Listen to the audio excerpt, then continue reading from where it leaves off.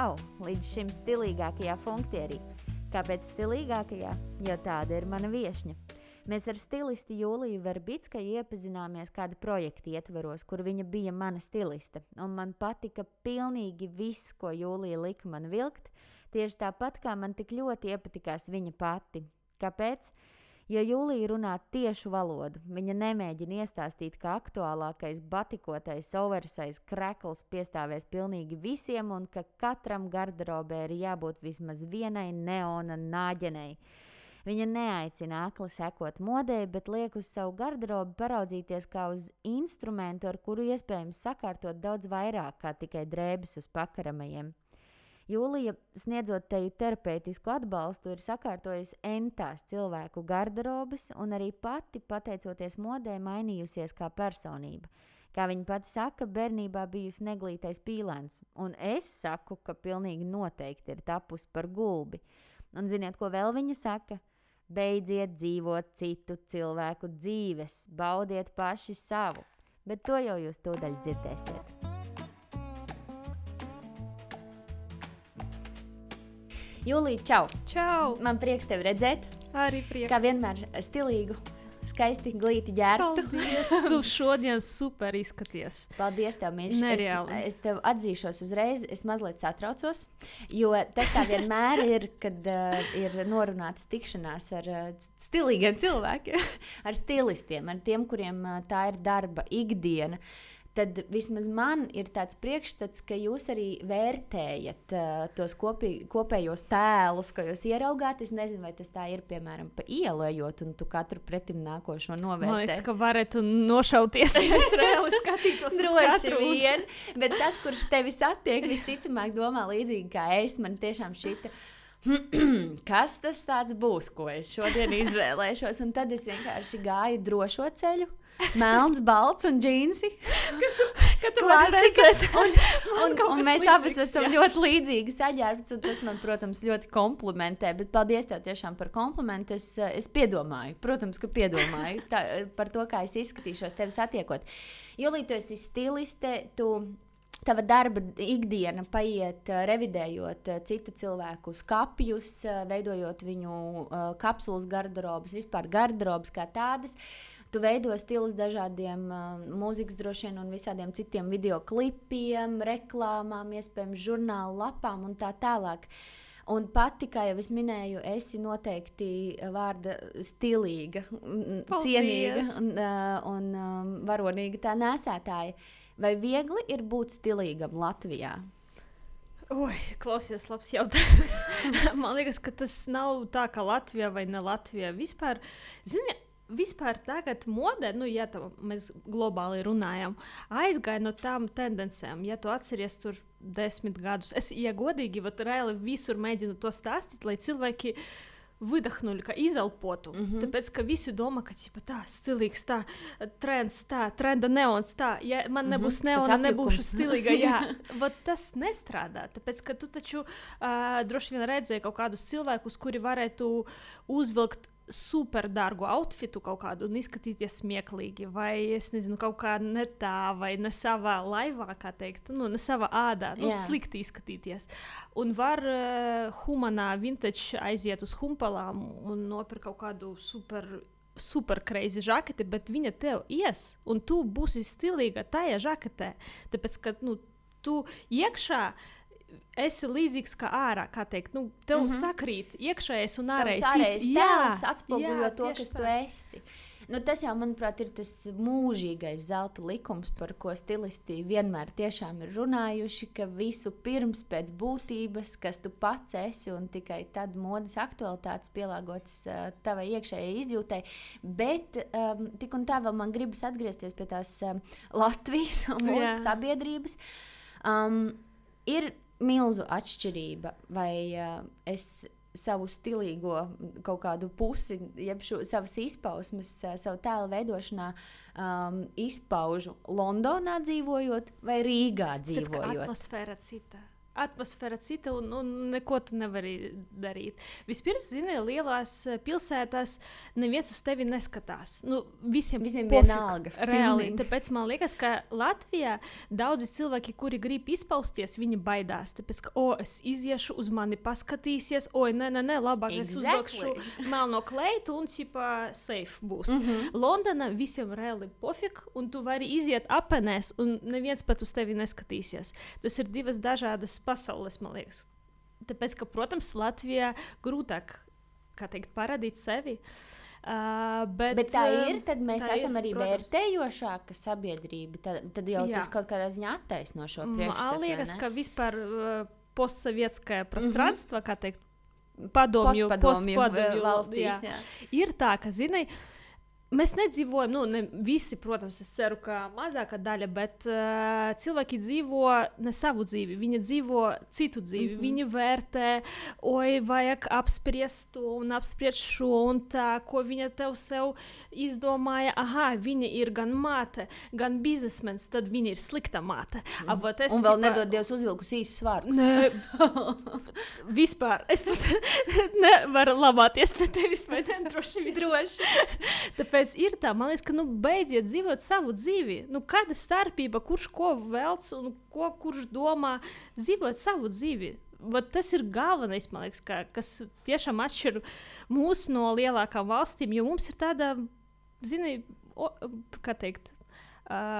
prūdzik maļņiki, tāda azjorka, Šitien mēs iebuksēsim vienmēr, katru reizi, kad Julija izmantos kādu krievu vārdu, kuru es nezinu, tad es ceru vienkārši un paļaujos, ka klausītājs zina. Dīcīt, pīļu dīcīt, mēs tādā dzīvojam. Reāli lielās pilsētās visiem pilnīgi vienalga. Man tā liekas. Bet tu esi pati arī ar savām zināšanām par modi, ar savu stila izjūtu saskārusies ar tādiem mirkļiem, kad tu pārdomā pirms, teiksim, iziešanas no mājas, vai tevi sapratīs? Vai tev ir bijis vienmēr vienalga, vai tu nonāci līdz tam kaut kādā attiecīgā, vecuma posmā, vai apziņa tāda piezagās? Zini, ja mēs nerunājam tikai par stilu, kopēji par dzīvību, tad man skolas laikā nebija tā, ka es biju tur, klases līdere un skaistāka meitene. Nē, es biju prosta neglītais pilens, kā teikt. Man bija breketi, gara čolka, pumpas. Prosta tas bija reāli topčuk. Top izskats. Un es tā, kā teikt, привыкла, pieradu pie tā, ka neviens uz mani neskatās vispār. Reāli es, kaut kāda tur pele, kaut kāda. Un es tā, pie tā pieradu, ka man liekas, ka, tāpat uz mani neviens neskatās, kāda starpība, kā es izskatīšos. Un es sāku interesēties par modi un kaut kā, es pieradu pie tā, ka man vienalga, kurš domā par mani, jo es dzirdēju bērnībā tikai sliktas atsauksmes. Un tāpēc man palika tik pofikas, ja godīgi tagad nevaru saprast, kā dažas sievietes ģērbies tikai vīram. Tikai vīram es neko, man ir viens stils, vīram ir otrs stils. Ja vīram nepatiks, ar ko es staigāju ikdienā, es mainu pilnībā sevi, lauzu un tā tālāk. Hei! Viņš taču tevi iemīlēja kaut kā par tavu iekšēju vai ārēju, es nezinu, par kaut ko viņš tevi iemīlēja. Nevar taču paņemt cilvēku, un tā pārtaisīt pa savām. Kāpēc tad jūs kopā esat? Tad atrasti sev kaut kādu līdzīgu, ja tev patīk, es nezinu, lai viņa tikai mini svārkos, ar bērnu ratiem staigātu. Augstvēš kurpē. Jā, man liekas, ka tas arī savādi, ne? Tu tā nedomā? Nē, es pilnīgi noteikti piekrītu. Un visticamāk, ja mana garderoba būtu mana vīra izvēle, tad tā būtu pavisam citādi. Bet es arī laikam, jāsaka, nezinu, vai paldies, vai kā citādāk, ka manam vīram es nekad neesmu saņēmusi nekādus neaizrādījumus, ne komentārus. Tā kā es nevaru īsti rezonēt ar tām sievietēm, bet es zinu, es esmu dzirdējusi šos stāstus, kur tiek norādīts, kas attiecīgajā brīdī būtu jāvelk mugurā. Es zinu, varētu vēl iedomāties, ja, piemēram, tiešām vīram kaut kāds dzimšanas dienas, piemēram. Un es zinu, ka viņam patīk mana tā kleita. Protams, ka vajag vilkt to kleitu, nevis tur sporta terpu. Bet kad es saku tikai, kad tas ir, zini, ka harassments gandrīz, ka ikdienā tev saka, tu parak tieva vai tu parak resna, tu sataisīji tur sev, kā teikt, krūtis, lielākas lūdzu. Es zinu daudzus sievietes, kuras, gāja sev taisīt 2-3 izmērus lielākas krūtis, tāpēc, ka, virs teica, hei, tev ir 50 gadi, ko tu tur davai? Es domāju, wow! Kāpēc sieviete tad nevar pateikt, labi, es attīstīšu krūtis, ja tu ko darīsi ar savu ķermeni? Arī savus krūtis. Tieši tāpat, jo viņiem, manuprāt, ir līdzīga problēma. Tikai, ja viņi grib, lai mēs liktu klāt, tad mēs vēlētos, lai viņi kaut ko noņem nost. Tā ir. Tāpēc, man liekas, ka pie mums, zini, tāda ļoti daudz sieviešu netic sevi, un, pie mums varbūt bērnība reāli, tas ir padomju laika problēmas, ka mums vecāki neteica, tu esi vislabākā, tu esi viskaistākā un bla bla bla, ej dari. Tāpēc, ka man nekad to, ja godīgi īpaši neteica. Man visu laiku teica, tu to neizdarīji, vot Lēna mācās labāk, vot Ļoša tur es nezinu veiksmīgāk, un tu, un tu visu laiku biji, zini, protams, tas paliek pakausī. Vot, un pēc tam, kad mēs izaugam, protams, ka tas nekur nezūd. Tādas problēmas arī paliek, kā teikt, pašapziņas problēmas un tā tālāk. Un, kad tu neesi pārliecināts pats par sevi, es nezinu, vai tu vari, zini, pilnībā sevi izbaust, jā, droši vien. Un vispār zināt, kas tu esi iekšā. Tāpēc, ja godīgi, es ieteiktu visiem cilvēkiem, kuri meklē sevi gan stīlā, gan dzīves jomā, iet pie psihologa. Un tas tiešām ir tā. Tu vispirms sevi uzzini, un pēc tam, kad tu sevi zināsi labi, tad tu ko neuzvilksi, tev būs skaisti. Tāpēc, ka pārliecināta sieviete ir skaistāka un stilīgāka nekā visdārgākās lietas uzvilktā nepārliecināta sevi sieviete. Tas ir, tas ir 100% tā. Pie šī mēs vēl atgriezīsimies, jo pārliecība tiešām droši vien un sevis mīlestība ir vienmēr modē, vai ne? Tas ir vienmēr aktuāls, stilīgākais aksesuārs. Tas gan. Un smadzenes vēl saka, ka sieviete ir ļoti stilīga. Būtu forši. Bet atgriežoties pie tevis un brīža, kad tu tapi pārliecinātāka par to, kā tu arī izskatīsies, es sapratu no tevis stāstītā, vai pareizi sapratu, ka tā mode un tava interese par modi bija arī kaut kādā ziņā tāda, varbūt aizsarga barjera tev, un tas iegūtais pofigisms, kā pret to, ko citi teiks, tas bija arī palīdzošs noteikti. Tu varēji atļauties tur mazliet vairāk. Noteikti. Točno. Es domāju, ka arī es ne tā, ka mani tur vecāki nemīlēja. Protams, viņi mīlēja ar savu mīlestību, bet ja viņi man varbūt dotu visu un teiktu visu, cipa labu tikai, varbūt arī es kaut kur dzirdēju, tas bija intervija ar kaut kādu psihologu vai kas, cilvēks, kurš pilnībā ir vesels mentāli, viņš neko dzīvē nesasniedz, tāpēc, ka viņam nevajag. Viņam reāli viss iekšē ir forši. Viņam nevajag. Viņam pietiek ar kaut kādu nelielu algu, viņam pietiek ar normālu nelielu dzīvokli, ar kaut kādu savu, zinot, to dīcīti. Viņam ir komfortabli.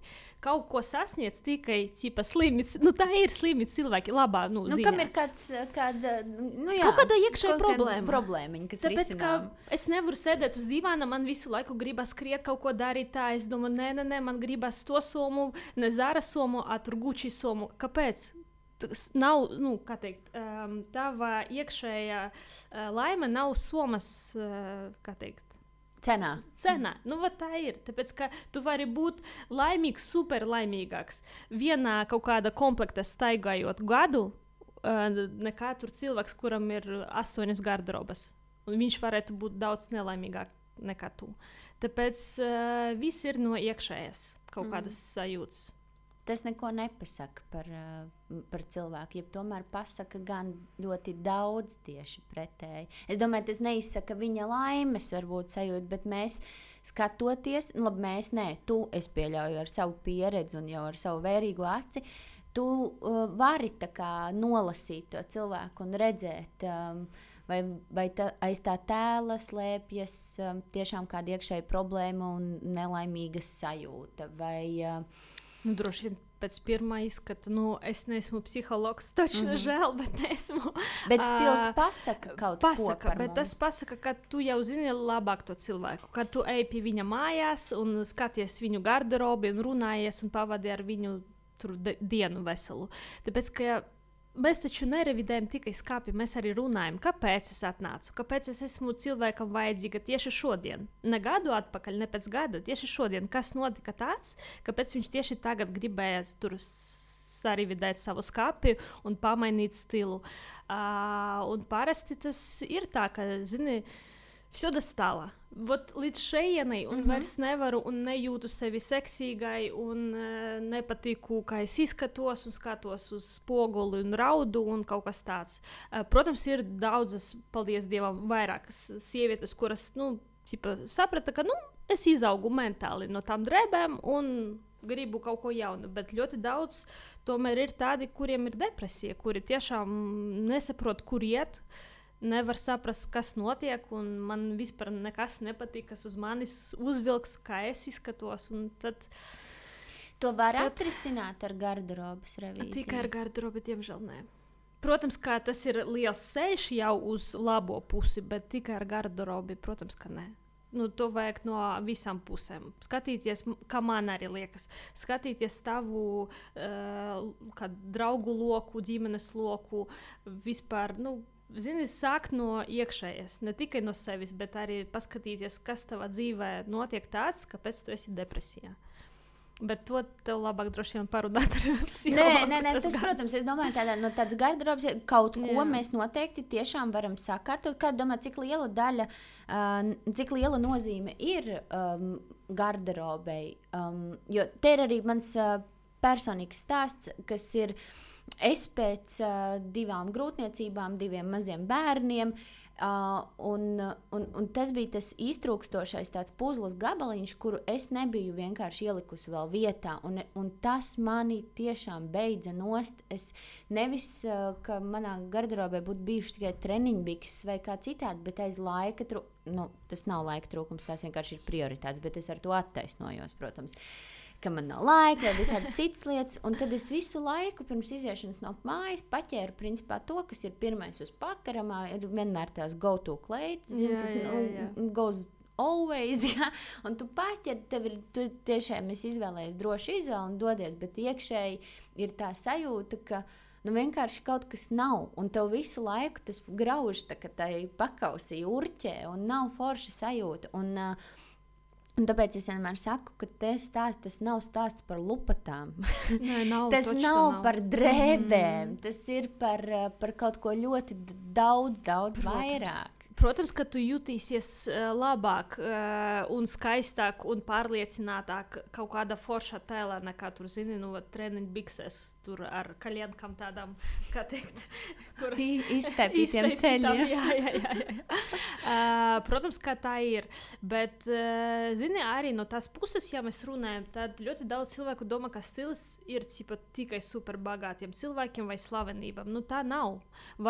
Ja, piemēram, jums ir neliels budžets, ejiet pie kaut kāda iesācēja. Ļoti daudz iesācēju stilistu, piemēram, kuri tikai mācās. Varbūt, es nezinu, draudzene kaut kādu tur gāja uz kursiem, viņai vēl palūgt kaut kādu palīdzību. Tāpēc, ka stilists vispār, ja mēs tā reicinām uz gadu, tas daudz izdevīgāk nekā pašam iet, sapir kaut kādas lupatas nevajadzīgas, kuras pēc tam ar birkam tā arī stāv daudziem, un nesat to pašu sporta terpu.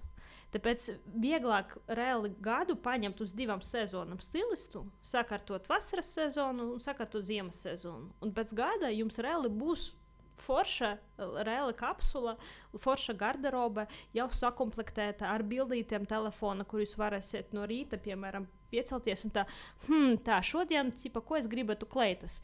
tur jums būs atsevišķa mapīta kleitas un tēli ar kleitām. Jūs varat tikai pēc bildes pa 2 minūtēm sapucēties un nedomāt no rīta, ko vilkt un tā tālāk. Tāpēc, ja godīgi, vajag ieguldīt savā garderobē. Tāpēc, ka mums jāmīl sevi. Arī runa par to, ka daudzi domā, it īpaši tiem, kuriem bērni, es saprotu, protams, ka bērni ir prioritāte. Tas, es nerunāju pretī neko, bet ja mamma nebūs laimīga, man liekas, ka arī bērns nebūs laimīgs. Nedrīkst tā, es visu atdošu vīram, visu bērniem, man neko nevajag. Tā nestrādā. Tā ir mantra, kurai ir jābūt uzrakstītai uz spoguļiem, mašīnā, vannas istabā un visur citur ar sarkanu lūpu krāsu. Laimīga mamma ir laimīga bērni, un tad arī otrādi. Bet citādāk nekā. Protams. Vienkārši es arī ļoti labi varu saprast, un tas ir ok, kamēr tev pašai tas ir pilnīgi ok. Ka var ieslīgt tādā mazliet treniņtērpa pasaulē, un tas, tur nav nekāda nepārmetuma, nekas cits. Jo īpaši, ja tev tā ir ērti un labi, vai ne? Tikai tajā mirklī, kad tu pati vairs nejūties labi, tad acīm redzot, tas ir pirmais signāls, ka ir jāsāk kas darīt. Citādāk jau aktumoši man vēl aizvien rīta čupčuks ir. Tev ir skaists rīta čupčuks. Kā domā... Cik liela nozīme mūsu vizuālajam tēlam ir mūsu tādai veiksmei dzīvē? Kā es teicu, es tev pirms sarunas es šeit sarunājos ar cilvēkiem, kurus es uzskatu par veiksmīgiem piemēriem. Un es gribu saprast, tavas domas par to, cik daudz mēs varam pateikt, ienākot telpā tikai ar to, kā mēs izskatāmies, un tā ziņa, ko mēs nododam tam, satiktajam pretim cilvēkam, lai viņš mūs pirmoreiz nolaižot acis no pieres līdz papēžiem, un teikt, ar šo ir vērts sarunāties, šis var izskatās tāds veiksmīgs, pārliecināts. Cik liela daļa 100%. Kamēr tu neatver muti, tur tālāk varētu būt vai sliktāk, vai labāk. Tas jau ne no garderobes ir attiecības. Bet principā 100%. Protams, ka arī neiet runa par stilu, par modi, iet runa par stilu. Tāpēc, ka tu varētu arī, kā mēs sākumā teicām, saģērbties Total Look kaut kāda pēdējā Gucci kolekcija un izskatīties ļoti savādi. Pie tevis negribētos pienākt. Tu varētu būt kaut kāda Zāras parastā, tur es nezinu, foršajā uzvalkā, kurš reāli izskatīsies daudz dārgāk nekā tas īstais Gucci uzvalks. Tas pirmais. Otrais, kā tu jūties skaisti, to arī citi redz, ka tu esi skaisti un pārliecināti, ar tevi grib sarunāties. Tāpēc man noteikti dod ļoti daudz plusus pie manas pašapziņas, kad es sevi patiku no rīta. Protams. Es esmu 2 dažādi cilvēki. Es treniņbiksēs, un es kaut kādā tur foršajā uzvalkā, vai es nezinu, foršās džinsēs ar papēžiem un tā tālāk. 2 dažādi cilvēki. Tāpēc man liekas, ka, ja tu gribi sevi parādīt, varbūt jauna kompānija vai jauna kolektīva, tas noteikti vajag par to padomāt. Tāpēc es neatceros, kurš teica, bet kaut kāds cilvēks labs pateica, ka vajag ģērbties uz to amatu, kurā tu gribi strādāt. Kaut kā tā droši vien, ja mēs tulkojam. Tāpēc tā ir, tā strādā. Tāpēc, ka, protams, ka mēs ar tevi pirms sākumā runājam par to Steve Jobs. Jā, šis bija tāds mans piemērs, ko es tev gribēju teikt tieši šajā sakarā, jo šīs gadījums pilnīgi un galīgi lauž šo tā kā pieņēmumu, vai ne? Jo Steve Jobs tiešām visu savu uzņēmēja ietekmīgākā pasaules un tā tālāk laiku pavadīja tieši tāpat izskatoties, kā toreiz, kad viņš bija savā tai garāžā un izgudroja. Tas bikses, džinsu, jostiņu, neveiklais padilušais tēkrekliņš. Tāds arī viņš uzstājās uz milzu skatuvēm visas pasaules priekšā. Un tur nebija nekādu, tas apģērbs pats par sevi, ja tas nav viņam mugurā, nepauž nekādu pārliecību. Tas ir trends tagad. Viņš tik ietekmīgs cilvēks, ka viņš raisa to trendu. pēc tam Zuckerberg paskaties uz viņu to Tieši pašu. Ļoti Daudz biznesmeņu tagad IT sfērā ģērbies tāpēc, ka tas sākas kā trends vispār. Tas bija kaut kas jauns, tāpēc, ka parasti miljardēri, atceries, varbūt tu redzēji Krievu miljardērus. Krokodila āda, strausu kaut kāda āda, tur es nezinu, par miljons pulksteņu un tā tālāk. Tāpēc, ka arī, kā man arī liekas, tas ir psiholoģija, tāpēc, ka tie cilvēki, kuriem nebija nekā, un viņi saņēma tur miljonu un vairāk, viņi grib parādīt, ka, hei, beidzot man ir. Stīvam droši vien viss labi iekšēji bija. Kaut gan visi stāstīja, ka viņš ir mudaks pilnīgs. Jā, viņam tur grāmatā arī par viņu tā rakstīts, ka nebija jau nemaz tik labi. Bet, tādā ziņā... Varbūt viņam tā bija ērti. Viņš negribēja nevienam ar stilu. Viņš gribēja ar lietām, ar darīšanām kaut ko pierādīt, bet, varbūt ne ar stilu. Tāpēc tagad tas tiešām ir trends. Tagad taču sporta stils, paskaties, kad tu pēdējo reizi papēži uz vilki? Es vispār biju uz vilku šonedēļ. Tiešām? Klausies, tu esi tiešām izņēmums. Tas ir baigi forši, bet sievietes tagad nestaigā ar papēžiem. Es nerunāju par televīzijas šoviem, par kaut kādam tur filmēšanām, bet ikdiena, lai uz darbu izietu papēžos, tas ir 5% droši vien. Tāpēc, kā reāli revidējot skapus, cilvēki sievietes stāsta, papēžus pat neskatīsim, es pilnībā visu gribu izmest, es ar viņiem nestaigāju vairs. Tā. Tāpēc mēs ejam uz to uniformu nelielu, zini. Arī ļoti daudz dizaineru stāstīja, ka ir tāds kā prognoze uz priekšu modes sfērā. Un ka varētu būt, ka pēc pandēmijas mums atkal būs bums, par to, ka būs spalvas, būs krāsas, kā arī tagad notiek. Korsetes ir trendē, gliteri, tāpēc, ka visiem apnika, zini, sporta terpi. Bet pēc tam es reāli varētu atnākt pie tāda, ka uniformas. Tev būs balts tekrels, tekrekls, džinsi, melni džinsi, žakete, un tev pietiks ar to.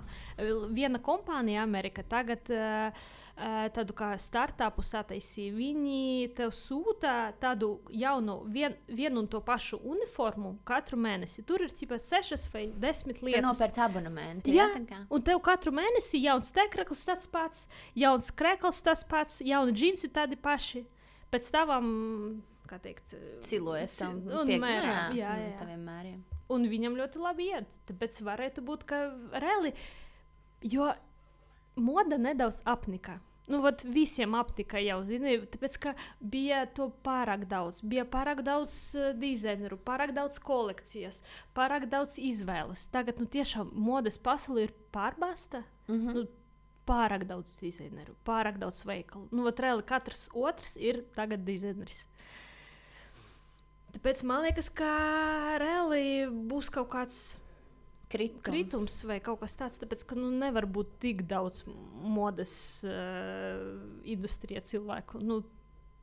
Nezinu, ar ko tas beigsies, bet man liekas, ka mums arī tik daudz nevajag. Tagad taču arī iet runa par to sasilšanu un tā tālāk. Jā. Tagad moda taču otrā vieta pēc naftas vai gāzes vai kaut kas tāds. Tāpēc... Tā ir, šis noteikti kļūs arvien aktuālāks jautājums, un cilvēki arī noteikti arvien vairāk par to sāk domāt savā ikdienā, izvēloties, un kam nav ļaunuma bez labuma, tas ir brīnišķīgi, man liekas, tiešām, ka šis mudina ieviest veiksmīgi izveidot to kapsulas garderobi, par ko arī visi stilisti runā, vai ne? Un tas ir kaut kāds tāds arī pēdējo, cik gadu aktualitāte. Droši vien tas bijis mūžīgi jūsu pasaulē, bet tādam parastajam mirstīgajam tas kļuva aktuāli pēdējie, tādi 5, teikt, apmēram, vai ne, gadi, kad par to droši vispār runā. Kad vispār sāka cilvēki uzzināt, ka ir tāds vispār profesija tāda, kā stilists. Agrāk taču visi domā, ka stilists ir vai frizieris, vai make-up artists, vai varbūt tas slavenībā. Jā, mana mīļākā tēma. Bet, vispār reāli, nebija taču, varbūt 5 gadus jau zināja, bet 10 točno nebija tāds, kā stilists. Varbūt kaut kur Amerikā. Jā. Vai tas liekas, ka super dārgi? Man vajag pārdot māju, lai paņemtu stilistu sev uz revīziju. Bet tagad, protams, viss ir vieglāk dabūjams. Tu vari reāli atrast jebkuram budžetam savu stilistu, jebkuram budžetam savu garderobu. Tu vari atrast par baltu velti tavā Instagram profilā vairākus video, kur tu stāsti par kapsulas garderobi un ar brīnišķīgu humoru, asu prātu un ļoti vērtīgu informāciju. Tā kā, tam tiešām nav jāpieliek pārāk daudz pūļu, tur ir 2 klikšķi un jau esi tapis gudrāks. Tāpēc viss atkarīgs no mums. Ja mēs gribam, mēs varam informāciju ņemt no interneta, no Instagrama, no podkastiem, no daudz resursiem. Ja tu negribi, bet tur atkal var apjukt, Julija. Pareizi, tas ir līdzīgi, kā tu saki, ka tā modes pasaule ir piebāzta, tāpat arī tas informatīvais lauks ir tik pārbagāts, un tad tu vienkārši vienā brīdī, es tā smējos, es skatījos, Indra Salceviča bija nesen salikusi atbilstīgi horoskopa zīmēm, bildes piemeklējusi un aprakstus tādus, kā cilvēki ģērbjās, kāds ir stils. Es esmu zivs. Un tur bija dāma, kur saģērbusies viss vienos trendos, un tur arī apraksts, viss, kas modē tas mugurā. Un es domāju, man tā nāc smieklīgi, jo tas ir tik patiesi. Par mani. Es noteikti nesaku pa visām zīmēm, es vispār neesmu nekāds horoskopa pētījā.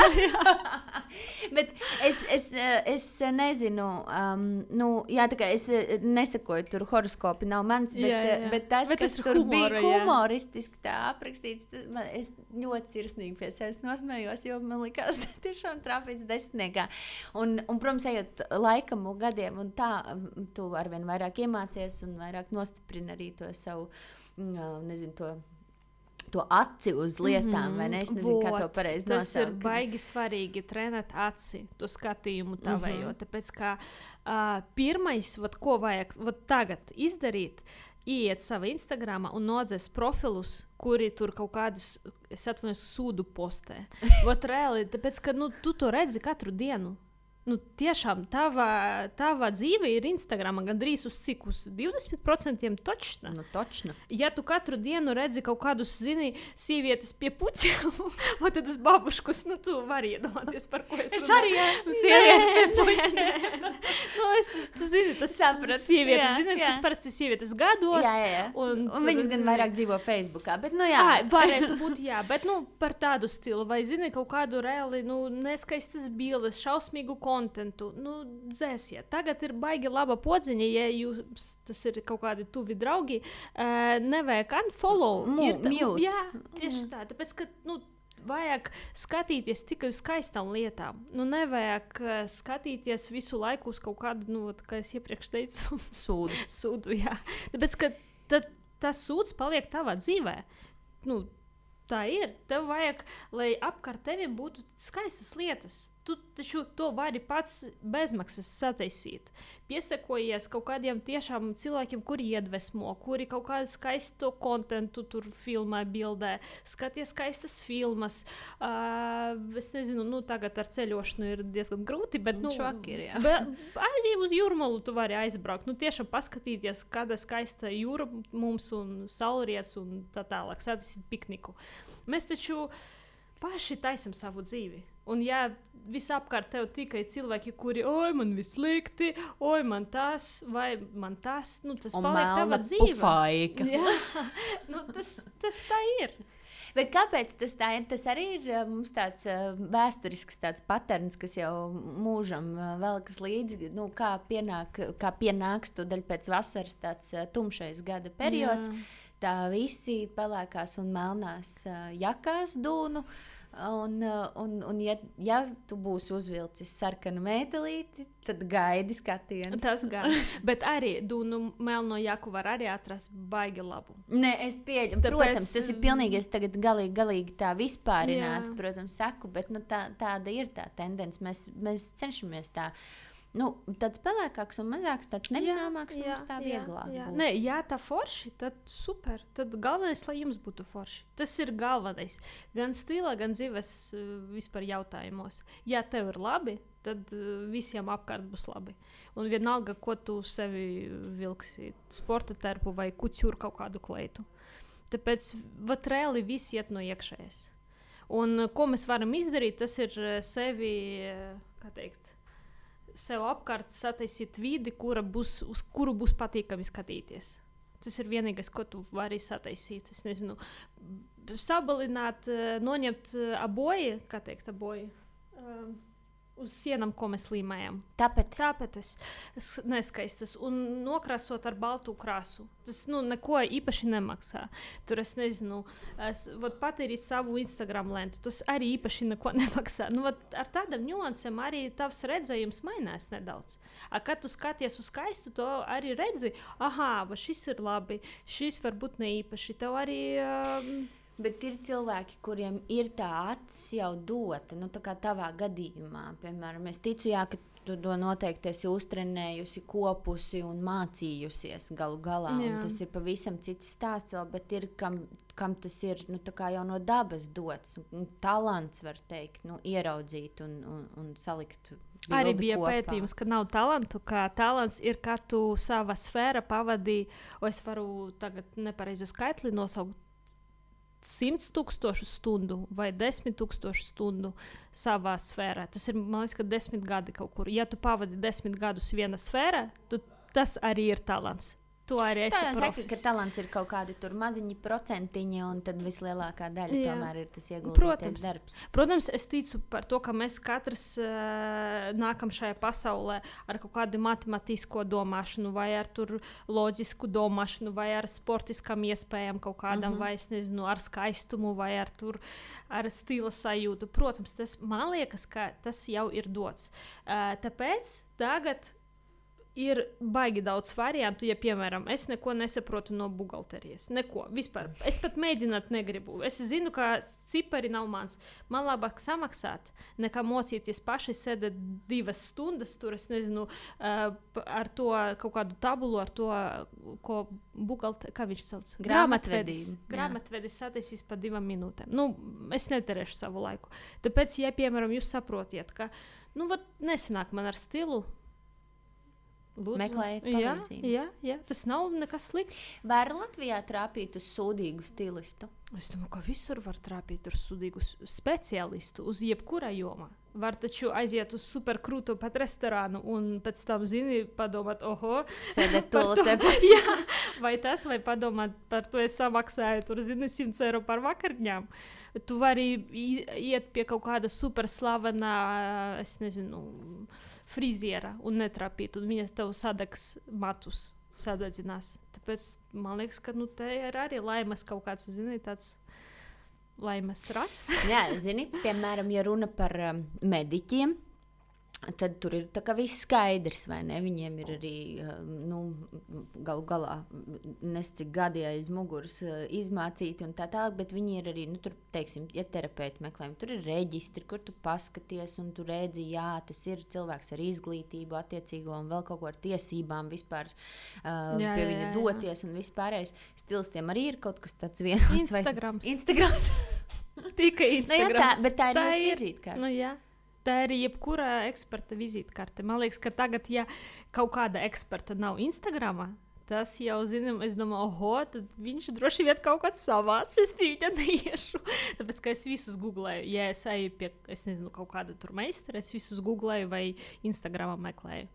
Un, ja cilvēka nav vai ir viena bilde ar puķiem, tad es domāju, nē. Nē, tu skaidri, jā, savādi. Tas ir rādītājs. Un tad mēs arī noteikti atrodam tos, kuri mums simpatizē. Skaidrs, kur mēs savelkam kaut kādus līdzīgos, kur mēs jūtam, ka tas ir mūsu. Un arī tāpat kā modes pasaule, pēc tevis teiktā, ir pārbagāta ar dizaineriem vispār. Tā arī, manuprāt, šobrīd ārkārtīgi daudzi Instagramā, daudzās, tās ir dāmas, uzdodas par stilistēm. Protams, jā. Varbūt arī pat ar kādu kursu papīru vai kā citādi. Es neņemos tur spriest, neesmu pētījusi, bet tad tu redzi, skatoties, un tas, protams, ir super subjektīvi. Tas ir tikai mans viedoklis. Es redzu un es saprotu, tur ir galīgā dimbā. Bet būs tā, kuru paskatīsies cita sieviete, paskatīsies no šis baigi smuki. What? Vat tu pareizi domā, ka katram savs cilvēks būs. Bet tā mēs to modu neizglābsim, Jūlija. Tā sabiedrība nekļūst. Jo visi aizies pie tās, kur, piemēram, es skatos. Labi, es tiešām tagad tas izklausās super tur aroganti un augstprātīgi, bet tas ir tikai mans redzējums. Bet tiešām man šķiet, ka mēs sāks staigāt pie tiem pašpusludinātiem tur stilistiem, kur vēl aizvien. Es piekrītu pilnībā, piekrītu reāli, tāpēc, ka ļoti daudz cilvēki, kuri zina, iet uz kursiem, un pēc tur nedēļas viņam pašai ir kurs kaut kāds, un tu domā, wow, ok, kaut kas tāds. Tas arī jāprot, tā ir uzdrīkstēšanās. Jā, bet, zini, es visu laiku uz tādiem cilvēkiem skatos, kuri, es nezinu, tur tikko, es nezinu, pabeidza skolu parasto, un, cipa, viss es esmu stilis.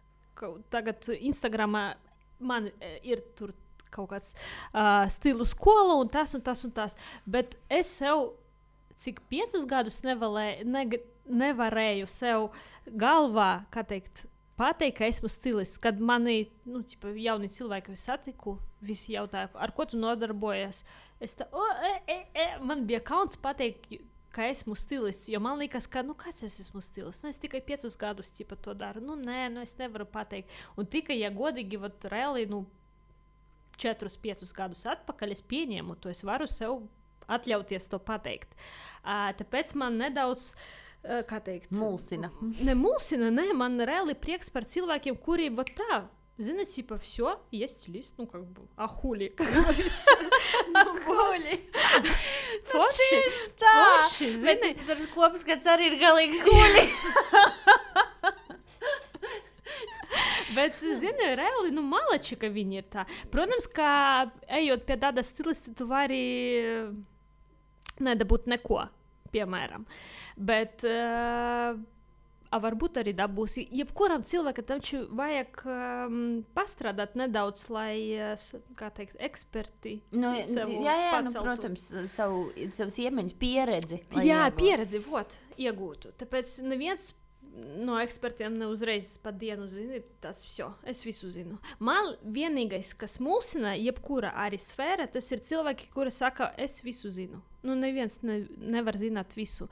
Neviens. Un man liekas, ka ar katru gadu, kad tu kļūsi gudrāks, tu saproti, ka, wow, es 5 gadus domāju atpakaļ, ka, es gandrīz visu zinu, tagad es esmu tik forša, tagad es domāju, wow, es neko nezinu. Man 17 gados droši vien šķita, ka es esmu pieaugusi pārliecināta sieviete, un es zinu, kā dzīve jādzīvo. Jā, tā arī ir. Tagad tu saproti, ka tu arī puse no informācijas pat fiziski nevari pa visu dzīvu iemācīties.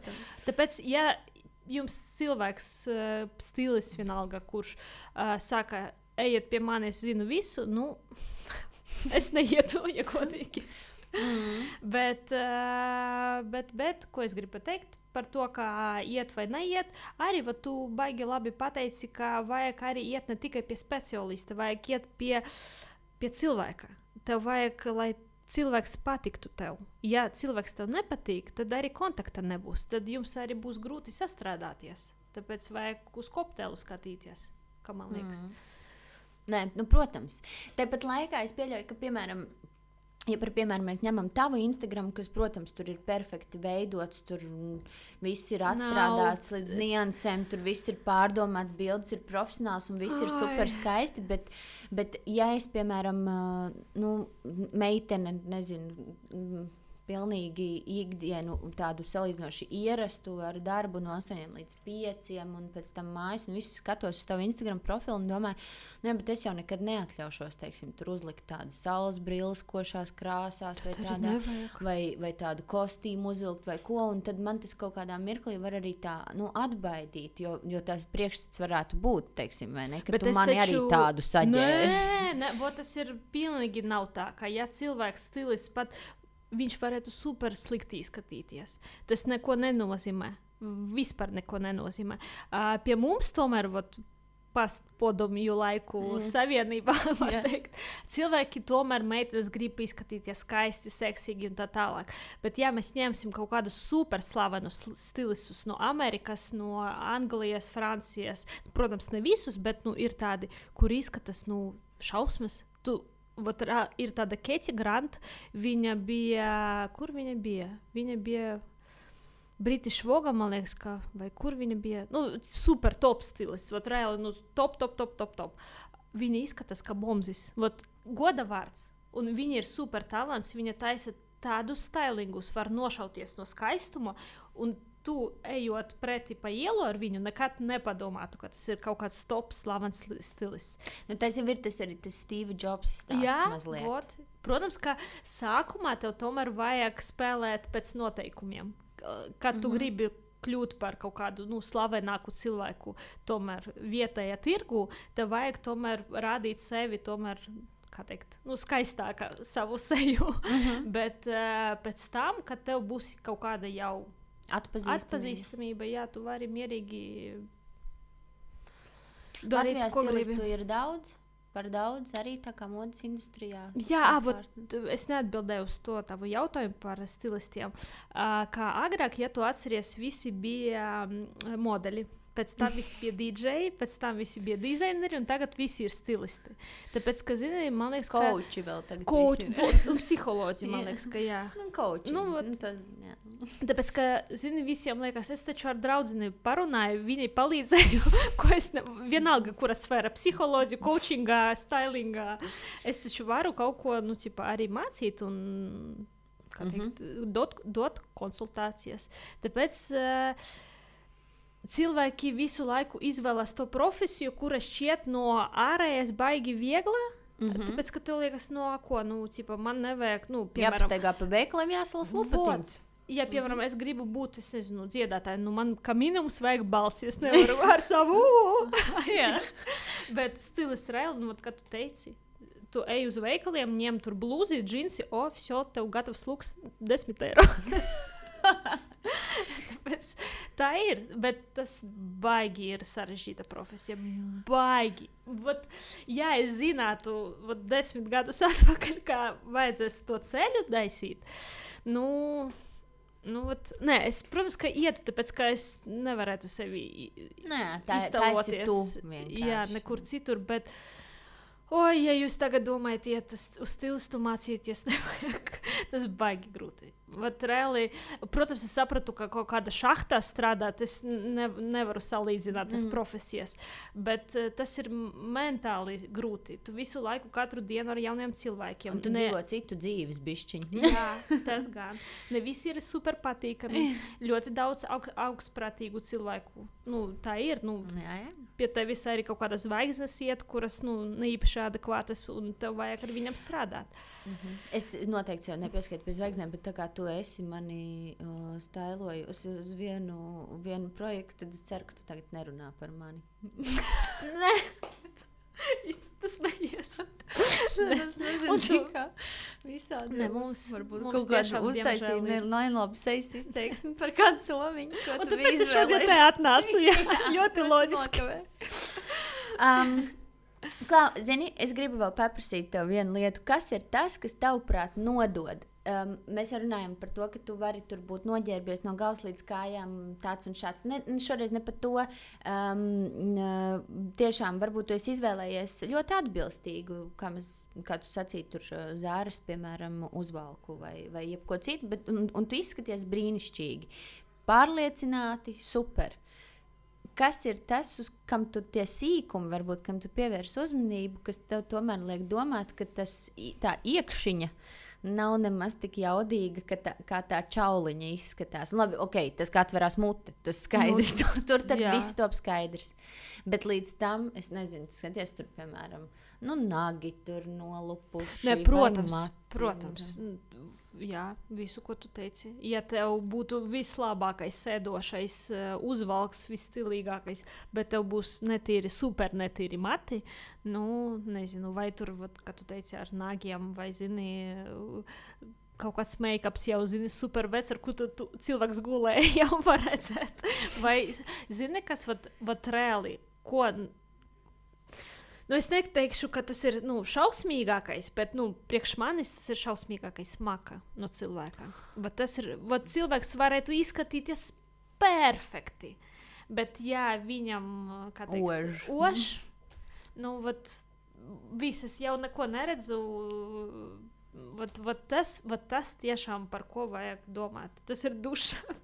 Protams, ka ir, reāli cilvēkiem dažiem ir, es nezinu, saslimšana, var teikt, vai ne? Ar hormoniem kaut kas nav tā. Un reāli es zinu, ka ir daži cilvēki, kuri točna iet dušā un točna kop sevi. Jā, viņi neko tur nevar šobrīd. Jā, un tiešām man tik žēl tos cilvēkus reāli.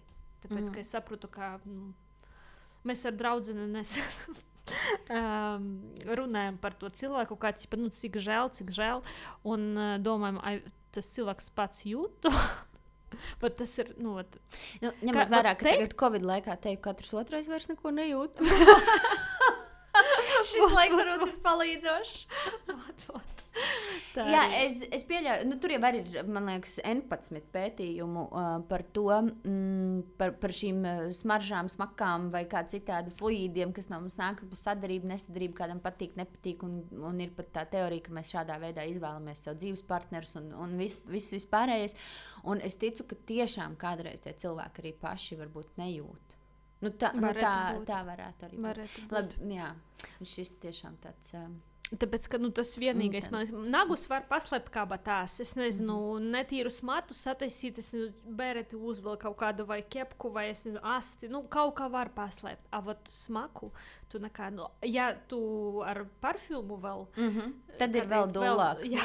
Tas ir tas pats, kas citronu smaržas atsvaidzinātājs toaletē, pēc tam, ka kāds ir nolicis kloci. Jā, vai tā kā sliktāk jau vairs nevar būt, tad labāk, lai pēc sūdiem. Ne, vēl ir Šveices kaut kādi. Ne, Alpu smarža. Un tad vēl ir tie skuju aromāti. Un tieši neviens no tiem nesadara ar kaku. Tā kā, nav un viss. Tas reāli tā ir. Jā. Tāpēc... Jā, mazliet tā kā latviskais aizdēja līdz šitai tēmai, aizrunājāmies. Zini, ko es gribēju par tiem nagiem, piemēram, kā teikt, es tieši pierakstot šo domu, kuras tev gribu pajautāt, bet sev es nodomāju, ka šis noteikti ir mans arī tāds kaut kāds, mana lieta, vienkārši, es esmu visu dienu tur, nezinu, nopērsies, es esmu pa zemi krāmējusies, tur savus tomātus sastādījis vēl kaut ko, un nākamā dienā man ir jābrauc uz Rīgu. Nav runa par to, ka man nav bijis tur laika aiziet vai pie manikīra vai ko. Par to es pat vispār sev nešaustu, nedomāju, kā ir tā ir un tā. Cik man reāli pofīgi. Man tā kā netrauc. Un tur 100 punkti kaut kas ir atlupis, nolupis. Un tad es domāju, bet tas jau arī tik un tā tas kaut ko par mani pasaka. Es nedomāju, ka tas tur saka tagad tā tur nevīžīgi vai kāda, bet kaut ko tas pasaka, ka viņai reāli šis nav svarīgi. Klausies, mums taču ir reāla dzīve. Mēs taču nedzīvojam tur, es nezinu, žurnālā vākā. Mēs esam reāli cilvēki, ar visiem gadās. Pumpa kaut kādu uz deguna pirms fotosesijas. Visu laiku. Vienmēr. Vai nāks kaut kāds atlauzis vai kāds. Gadās. Es runāju par to, ka cilvēkam tas ir dzīve. Viņš neiet, un viņam nevajag. Viņš nemazgā matus, neiet dušā. Viņš tur, es nezinu, staigā ar tādiem šausmīgi gariem supernagiem uz kājām, piemēram. Par to iet. Neiet taču runa, par vienu reizi vai par 2 reizēm tur mēnesi, kad ar visiem gadās. Nē. Iet runa par to dzīvi, kad man liekas, ka, kad mēs mīlam sevi, mums gribas sevi kopt. Protams. Ja mēs nemīlam sevi, tad, kā mēs runājam par to, ka, labāk bērniem, labāk vīram, man nevajag iet uz manikīru, neterēšu naudu un tā tālāk. Tad tu pret sevi tā attiecies, jā. Tas arī kaut ko runā par precīzi, protams, tas viss tiešām sākas ar cieņu. Es negribētu teikt, tagad tā sevis mīlestība tiek tur likta priekšā pakaļā visās vietās, un daudz jau par to pat sāk tur iesmiet, bet tas noteikti, pilnīgi noteikti piekrītas, ir ļoti būtiski, bet manuprāt, cieņa pret sevi, tie ir tie pareizie vārdi, kurus arī tā trāpīgāk var nodot, ne? Man tā noslēdzošais jautājums, Julija. Kas šovasar modē? Es gaidīju. Tu zini, cik man cilvēku jautā katru reizi jauna kompānija, katru. Katru reizi, kad cilvēks uzzina, ka esmu stilists, kas ir trendā, kas ir būtē, man jau alerģija uztujot. Es saprotu, kas tev speciāli. Īpaši, šis ir ķirsīts uz torts. Bet kā mēs runājam, ka pēc pandēmijas, pandēmija vēl nebeidzas, diemžēl, bet tomēr ir tā, ka mums gribas sevi parādīt vairāk. Tāpēc, ka mēs gadu reāli sēdējam sporta terpos un kaut kādos melnos fufaikās un kaut kas tāds. Tāpēc tagad mode viss, kas ir kičīgs. Spalvas super trendā, korsetes, un kā man patīk korsetes. Neiet runa par tādām, Dita Foncīs korsetēm. Lady Marmalade. Bet, ar tādām, arī ne ar minisvārkiem. Ja, piemēram, kā tev būtu džinsi, žakete, bet ne te balts tēkrakls, bet kaut kāda korsete būtu baigi skaisti. Par tādām fiškām kaut kādām. Glitterī, krāsas. Ja tu atceries, bija periods, droši vien 2 gadus atpakaļ, kad visiem bija pelēki bežīgie Instagrami. Visiem. Visiem. Joprojām tā daudziem ir, bet tas jau paiet. Tāpēc, ka bija mode uz monochromu, bija mode uz uz minimalismu, viss bija tāds, Tas man, es atvainojos. Nē.